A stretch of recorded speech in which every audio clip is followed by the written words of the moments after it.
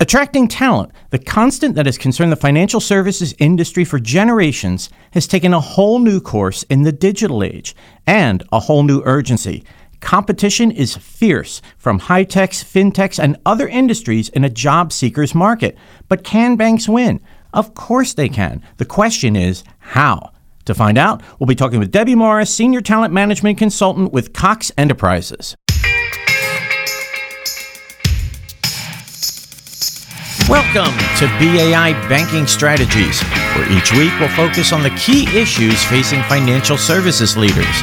We'll bring you objective opinions and actionable insights that will help you power smart decisions. I'm your host, Lou Carlozo, the Managing Editor at BAI. Come on in. Thanks for tuning into the podcast. And once again, we are delighted to have you here with us. And today on the program, we have Debbie Morris. Debbie is Senior Talent Management Consultant for Cox Enterprises. In this role, Debbie partners with clients to drive and hone talent management strategies that have meaningful impacts on their businesses. After spending more than a decade working in HR from the vantage points of consultant and client, Debbie loves helping organizations plan and optimize strategies that ensure the right people are in the right roles at the right time. And I certainly think we're in the right place at the right time. Debbie, great to have you here with us. Thank you so much for having me. I appreciate it. Now, in today's job market, attracting talent seems tougher than ever, and banks especially have it tough working against fintechs, high-tech firms, places that have a much less formal atmosphere. So how should financial services organizations go about finding and attracting the right talent, especially in terms of making the workplace more attractive? You mentioned the word formal, and I think that's an interesting way to sort of describe the financial industry.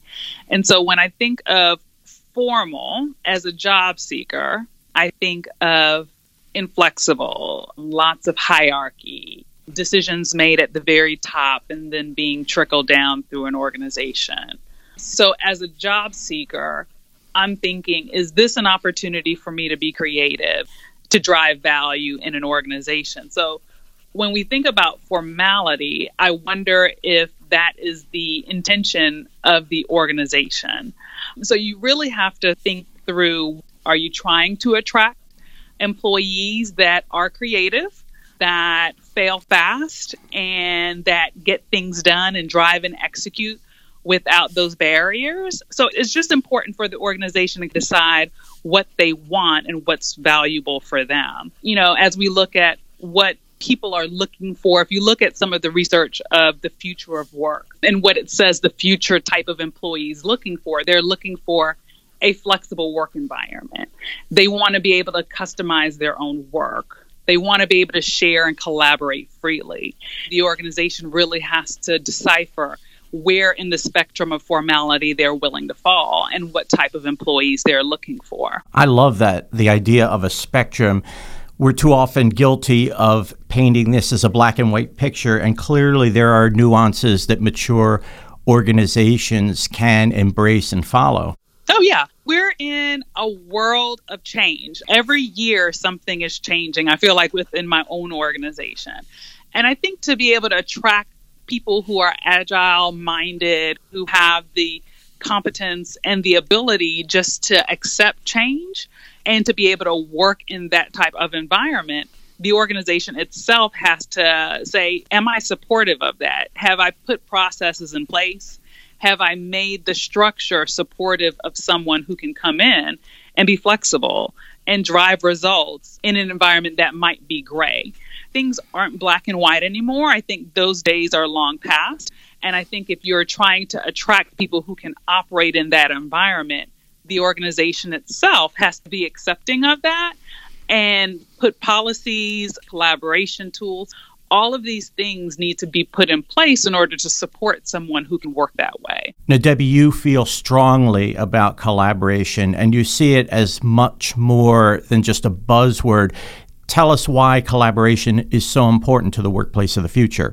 I would say that we refer a lot to the work done by Jacob Morgan, and collaboration is actually key. The employee or the leader that can network across silos, who can work beyond their hierarchy, can use technology and tools that enable collaboration and garnering of new ideas, regardless of where those ideas come from. And so when I say technology and support, I mean so much beyond email, because we just work differently these days. And I think organizations have to be open to where those ideas might come from. They might not come from your most traditional place, and they may not come from the business or the department that you've tasked with a specific project. There's flexibility and structure, but I think the end goal for every organization is to drive business objectives and create value for an end customer. And I think an organization has to look at itself and say, do I really care how this organization is specifically structured in order to do that? And so I think there's employees and leaders who come to the table with that flexibility and that will to be collaborative. And again, an organization has to be open to supporting that. Now, it's not just banks, credit unions, financial services, but all across the board. Employees aren't as loyal to businesses by a long shot as they were in generations past. How can banks combat this and create an environment where employees will want to stay? I think this question goes back to what motivates people and why do people wake up and come to work every morning. And so people in the end just want meaningful work. They want purpose. They want to be very competent at what they do.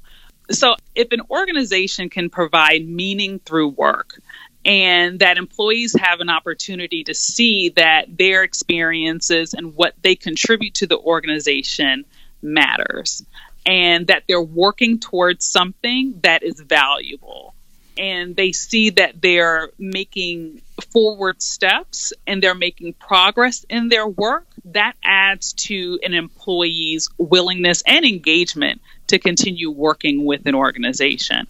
So I think in terms of removing barriers, we're past the part of where people stay at an organization for 30 years. You're not going to get that anymore. But what you need to be able to do is remove the barriers, remove the challenges from employees being able to put their best foot forward. They need to be able to make progress. They need to be able to have varied experiences. They need to see that their contributions to their work align with progress that the organization is making. And so an organization has to be very clear about its end game, about the objectives and where they see themselves in the future, so that an employee can therefore align themselves with that future and insert themselves so that they can say, hey, I know what I contributed today. I know what I contributed last year, and I see how that contribution is really helping this organization. And the contributions that everyone is putting forth is really valuable to the work that I do and the work that this organization does. That is so true. We all face that, right? You and I, at the end of the day, are employees, and those are valuable things to consider. In the workplace, we are hearing so much more than ever about skills versus seniority, and skills-based promotion really means something when you're talking about brand new technologies, especially artificial intelligence, whereas seniority has been the model for years, and it really rewards people who have put in the time and have given a lot to the company. How do companies strike a thoughtful balance between those two poles? I don't know if it's a question between skills and tenure. I think it's more so which talent is right to be able to achieve those business objectives. For seniority, if people feel like they've been at the organization a long time, yes, there are feelings that I should be promoted. There might be some feelings that I've been loyal to an organization, and this is my way of getting rewarded for that. I would say there are other ways to reward employees who have been loyal. But I think the focus should be getting the right person in the leadership position that would be able to meet the aggressive goals that the organization needs to meet. It's very competitive out there, and the skills that are needed to achieve those goals, the organization just needs to make very clear. And whether or not it's someone who is tenured or senior or someone who is just on the scene, it should be a fair and equitable sort of decision in terms of who gets to lead the organization in that way. And today, the C-suite moves quickly. Work goes at a breakneck pace. How do organizations know that they are succeeding when it comes to attracting, retaining, and hiring the right talent? What are some benchmarks to look for? It depends on the industry. So we definitely leverage third-party vendors or consulting agencies to kind of figure out where benchmarks are.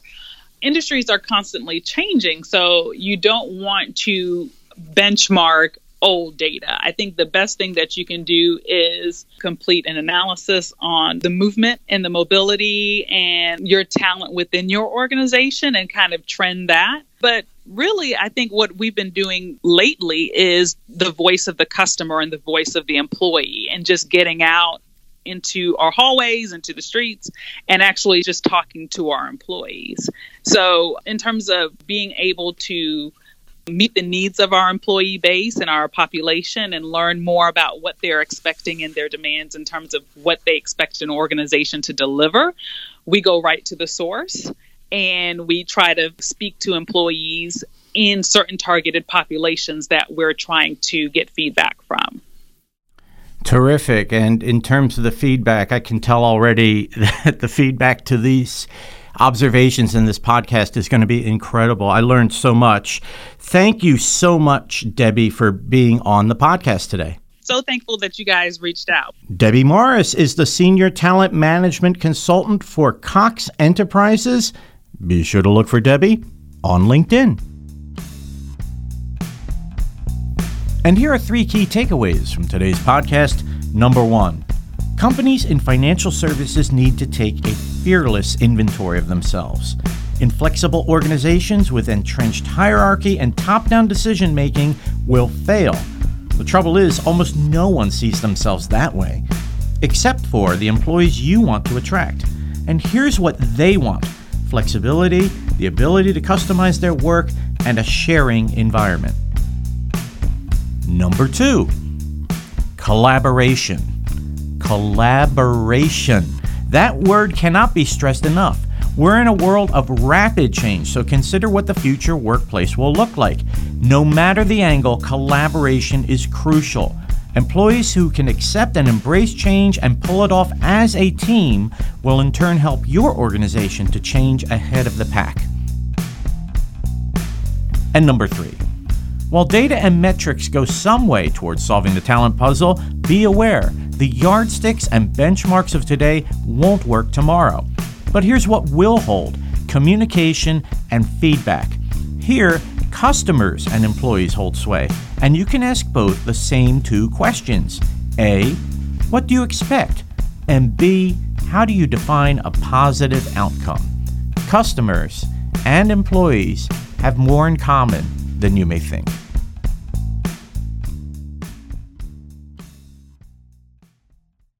Developing effective talent management strategies is the key to a successful organization. But do you know whether your acquisition, retention, and development metrics are in line with your industry peers? Find out with BAI Talent Management Benchmarking. For more information, visit bai.org/research.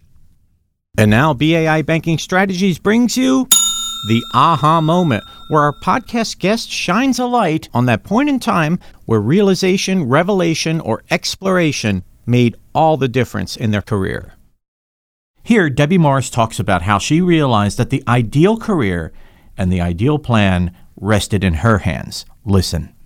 It might have been maybe about 4 years ago when I made my first transition, or my most recent transition. My aha was that I really own my career development and my long-term career plan. So I think previously to that, I think I've just been very aware of people making certain moves. They had certain titles. They worked in certain departments. For me, myself, I never really found someone with the ideal job that I wanted.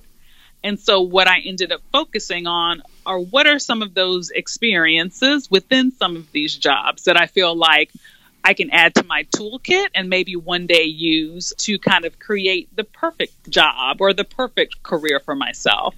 So I think it's being comfortable with not knowing or not being able to articulate a specific job. I think it's landing on specific experiences that I knew that I wanted and being willing to be able to go after those experiences, even if they're not at work. Thanks for tuning into our podcast. And here are a few reminders from yours truly and your friends at BAI. First of all, if you haven't done so, subscribe to our daily newsletter. It's free to sign up. And be sure to check out our ever-growing archive of podcasts. Also, be sure to check us out on Facebook, LinkedIn, and Twitter to stay up to date on BAI's latest and greatest. You can catch me on LinkedIn. Be sure to connect. I'm Lou Carlozo, the managing editor at BAI. We'll see you soon. So long.